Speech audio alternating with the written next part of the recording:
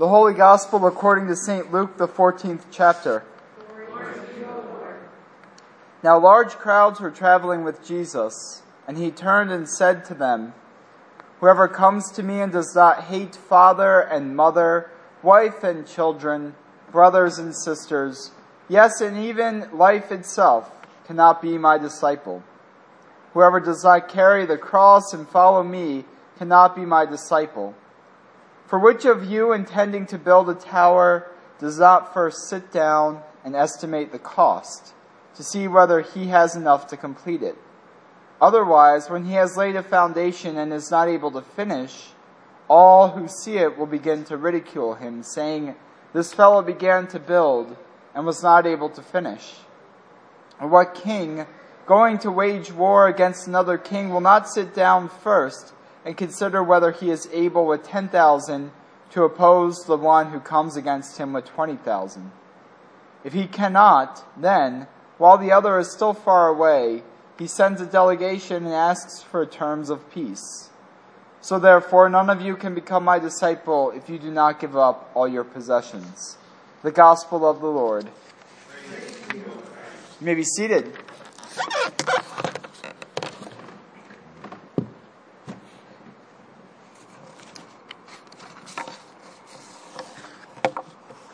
I'm sure many of you are familiar with the religious right. You've heard me critique them up here a time or two, or perhaps 10.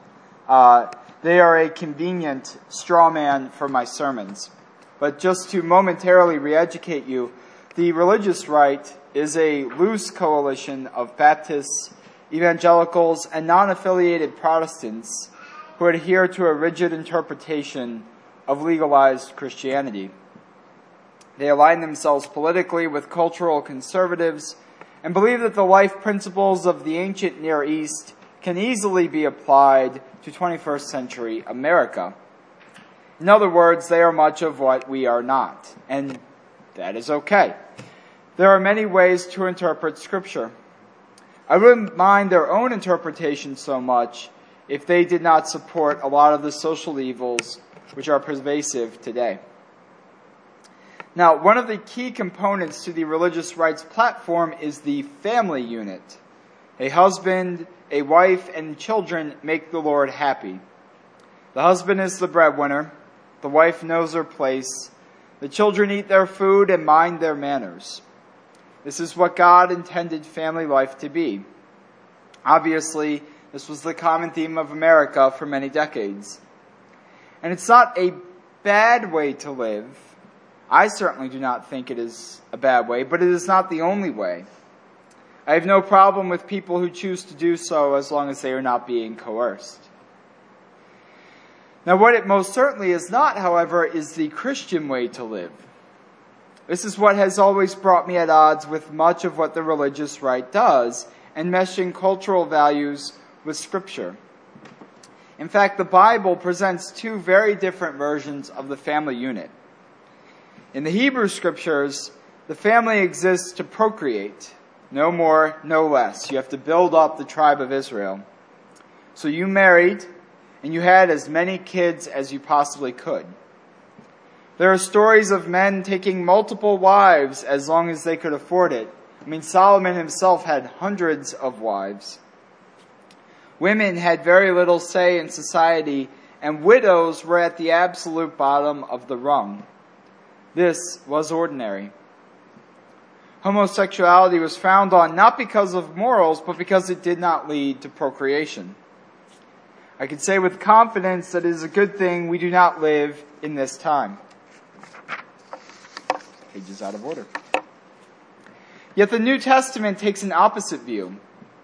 It shatters the idea of the family unit. For everyone from Jesus to St. Paul to the Apostle John writing the book of Revelation, all of them talk about the urgency of Christ's ministry, Christ's death, and Christ's impending return. Paul is insistent on people remaining celibate because he thought the world was going to end tomorrow. Jesus ignores his own mother and siblings in one story to tell a crowd that they, his followers, are indeed his siblings. And in today's gospel, he goes a step further, saying that whoever does not indeed hate their mother and father cannot follow him. Well, my mother and stepfather are here today, and all of you know my father, who comes a lot of Sundays. And I want to say with great pride that indeed I do not hate them. In fact, I love them, and if I may be so bold, I also love my son and my wife. I'm very blessed to have a good family. Now, I'm also a Christian, and I take Jesus' words seriously, if not in this specific case, literally. And many of you here today who I know and whose families I know are tremendous blessings to you and to this church. So how do we deal with this passage? How do we identify the family unit? And furthermore, how do we follow the Son of God who says that in order to truly follow him, we must give up all that we love and all that we possess and hate even life itself?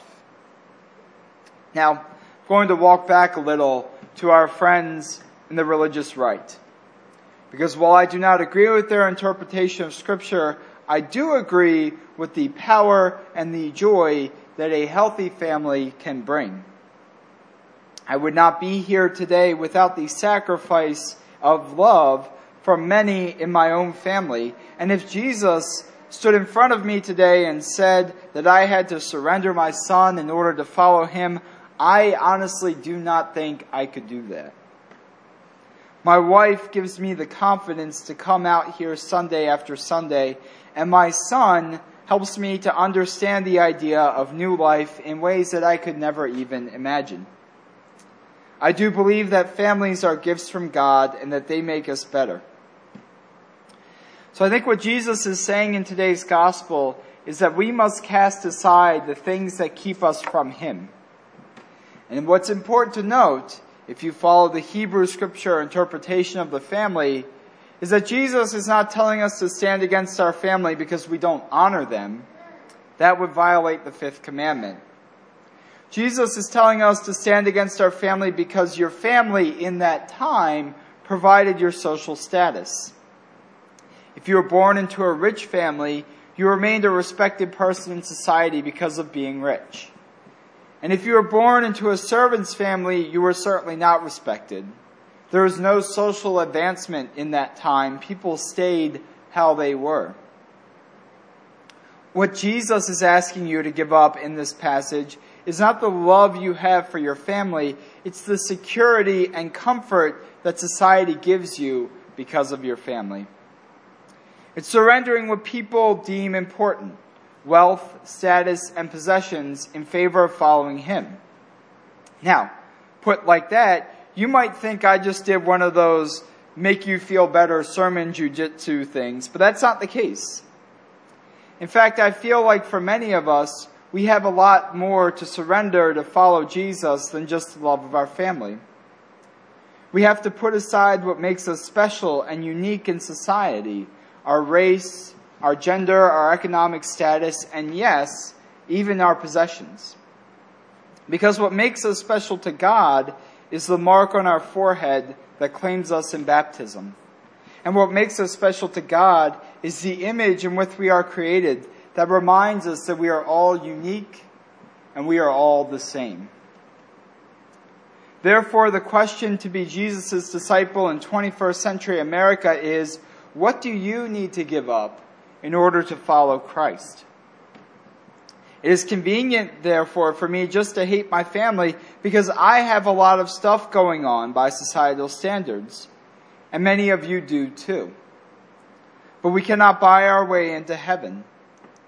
A comfortable life does not put us closer to God.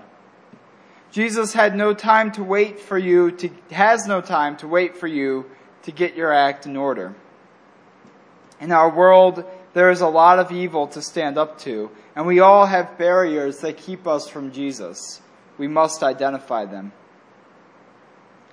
I do hope that you have a family who loves you and that you love them in return. But I also pray that you are troubled to give up whatever holds you back from God. We cannot take our power, privilege, or possessions with us in the life to come. We must surrender all for the one who surrendered his life for us on the cross, Jesus Christ our Lord. To him be glory forever. Amen.